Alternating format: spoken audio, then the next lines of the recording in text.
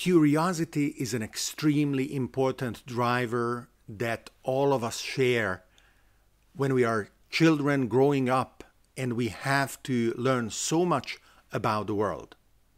Abandoning that driver, the curiosity that accelerates our learning, is a grave mistake. All of us should nurture curiosity in adulthood so that we can keep understanding the world, especially in the moments when it is rapidly changing, with similar efficiency as we do when we are growing up.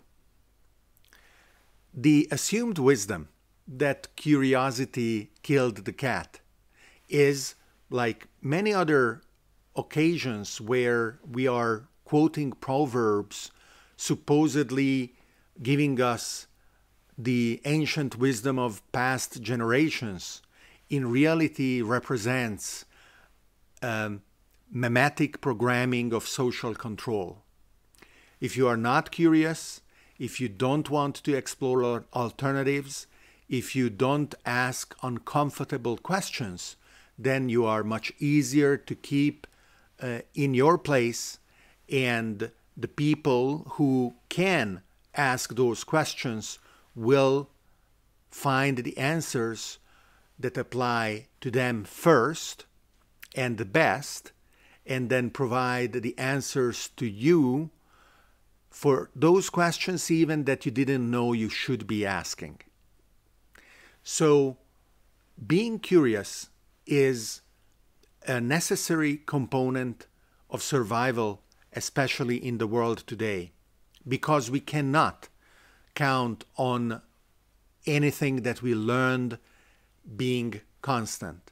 Well, I should say not everything.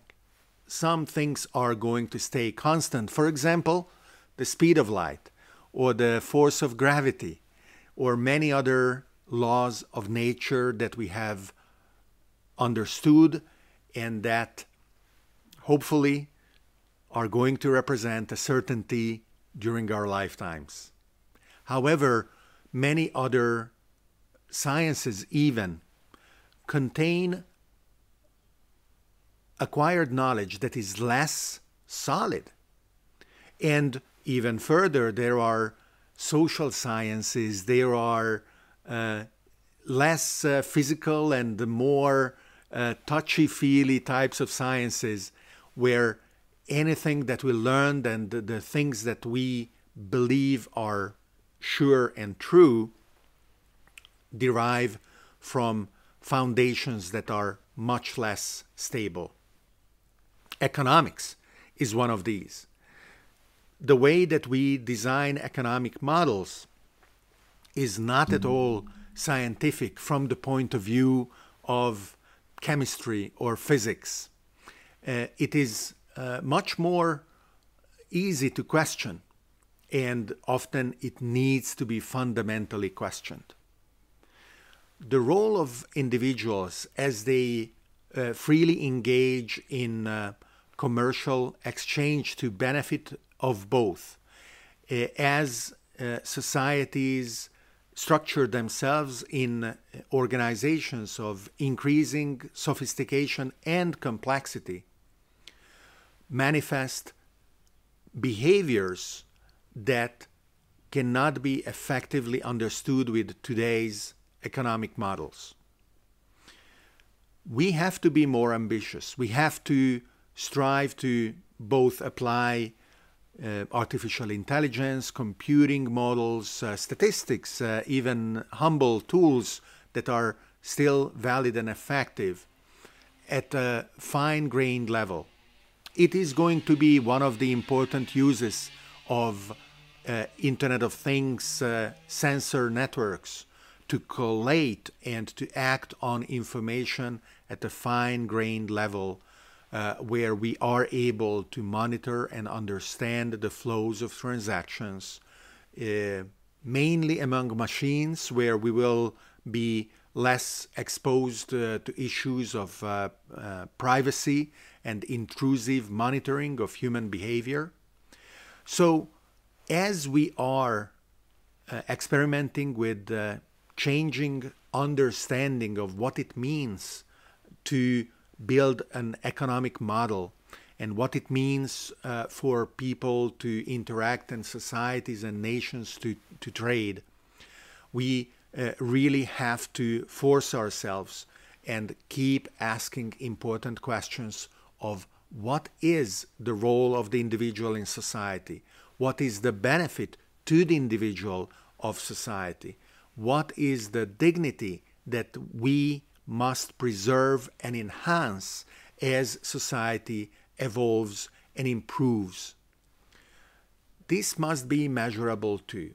And only if we design dreams that can be brought back to reality through the successful implementation of experiments that, having proven themselves, can be adopted in broader or even worldwide scales, we can be relatively sure that the direction where we are going is desirable, and if it is not, that applying the same method we will be able to course correct. Definitely, sustainability is one of the big questions of today. Nation states have failed in addressing it for decades. Technology has not. Solar energy is becoming the cheapest source of energy, and in increasing geographies, it is successfully competing with every other source. Being curious about current solutions in areas like solar energy, for example, allows us to upgrade and update our knowledge of these solutions. The lack of curiosity, or a curiosity that was present 10 years ago and now appears to have been extinguished, is what fails the movie Planet of Humans, produced by Michael Moore, which is fatally flawed. The movie accuses the environmental movement, and more specifically renewable energies, and even more specifically solar photovoltaics, of not being able to deliver on their promises. But it actually displays solutions of 10 and 20 years ago which were inferior and not competitive with what was available on the markets in areas such as energy generation or transportation. Internal combustion engines were better than electric cars at the time. But if you are curious, you will not be content in assuming that what was true 20 years ago is still true. You will verify if that knowledge is valid, and you will confirm that it is not. That today solar photovoltaics is competitive, that today electric cars are the only rational choice for purchasing a vehicle for personal, or even in ever-broadening categories, commercial transportation. So this is a very concrete example of how a lack of curiosity can drive you astray and derive conclusions that are not only not applicable, but outright damaging. 8 million people, as of this recording, has seen the movie Planet of Humans on YouTube. How many of those 8 million people left with the false information that the movie implanted in them? How many will have the discipline and the curiosity to falsify the statements of the movie? Hopefully many. I hope most of them. But even though that movie is wrong and failed and displays a fatal lack of curiosity, none of us should feel that we are not allowed to go beyond any of the statements. Are you curious? if what I'm saying is right, well, the world is your oyster in really eating up information and being able to categorize, understand, synthesize, digest, and act upon information at an ever more increasing rate of effectiveness. In the previous episode, we spoke about these very tools of information gathering and topic extraction. The curiosity that I'm inviting you to have is empowered by those tools because it enables you to rapidly come to conclusions, rapidly aggregate and assess information that you have available.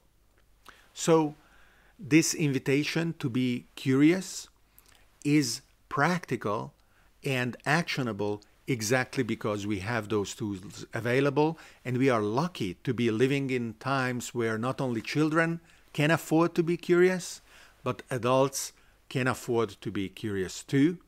And I hope that you will be as curious as I am in finding answers, sometimes confirming our expectations, and many times very surprising and very unexpected. And most of the times, really, those are the most exhilarating answers. I also want to spend a few minutes inviting you to check out some other content that I have been producing in the past several weeks. The Context is a weekly video segment, and many of you enjoy it. I receive a lot of feedback, and I want to thank all of you for providing it. Alongside The Context, I'm also producing 3 other video segments. Searching for the Question Live, where I meet people talking about technology, its impact on society, entrepreneurs, science fiction writers, conference organizers, and creators like Richard Saul Wurman, the creator of TED, sci-fi authors that I mentioned like David Brin, entrepreneurs like Olga Uskova, the founder of Cognitive Pilot, that produces a device that allows agricultural machines to be autonomous, and many other people from all walks of life and from all over the world. Searching for the Question Live streams live on YouTube, Facebook, and Twitter, and those who follow it while we are live can ask questions, make comments. That is the beauty and the interactivity in a very short feedback loop of live streaming.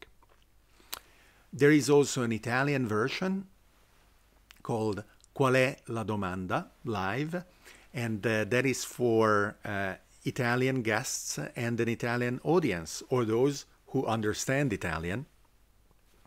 And most recently, I started Pitching Live. Pitching Live is for startups that want to meet me as an investor. I receive dozens of proposals every day. And together with my team, we look at the pitch decks, we categorize and we analyze them. And then those that pass our filters are usually invited for a meeting to present their project directly to us. And rather than doing it just amongst ourselves, some time ago I decided that it would be actually very positive for the entire ecosystem of investors, startups, advisors, accelerators, incubators, to do it rather in the open.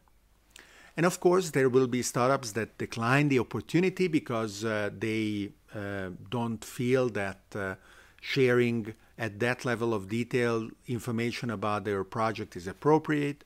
Or there will be others that say, I feel fine meeting you one-on-one, but I don't feel comfortable for some other reason. They are not ready to do it online in the live session. But those that are ready can greatly enjoy the setting where they have 15 minutes of time to present the project, typically through the pitch deck, and then we have 15 minutes to ask questions where I am leading the questions, but also we receive the questions from the live audience. The opportunity to produce these videos alongside with the context is really wonderful, and I greatly enjoy it. So I hope that you will also check them out. If you are subscribed to the YouTube channel, you will already be receiving the alerts, especially if you turn on the little bell icon. And on Facebook, if you like the page searching for the question, similarly, you will be alerted when we are going live. But as always, you can also watch the videos after the live is over, when they are immediately made available to everybody online.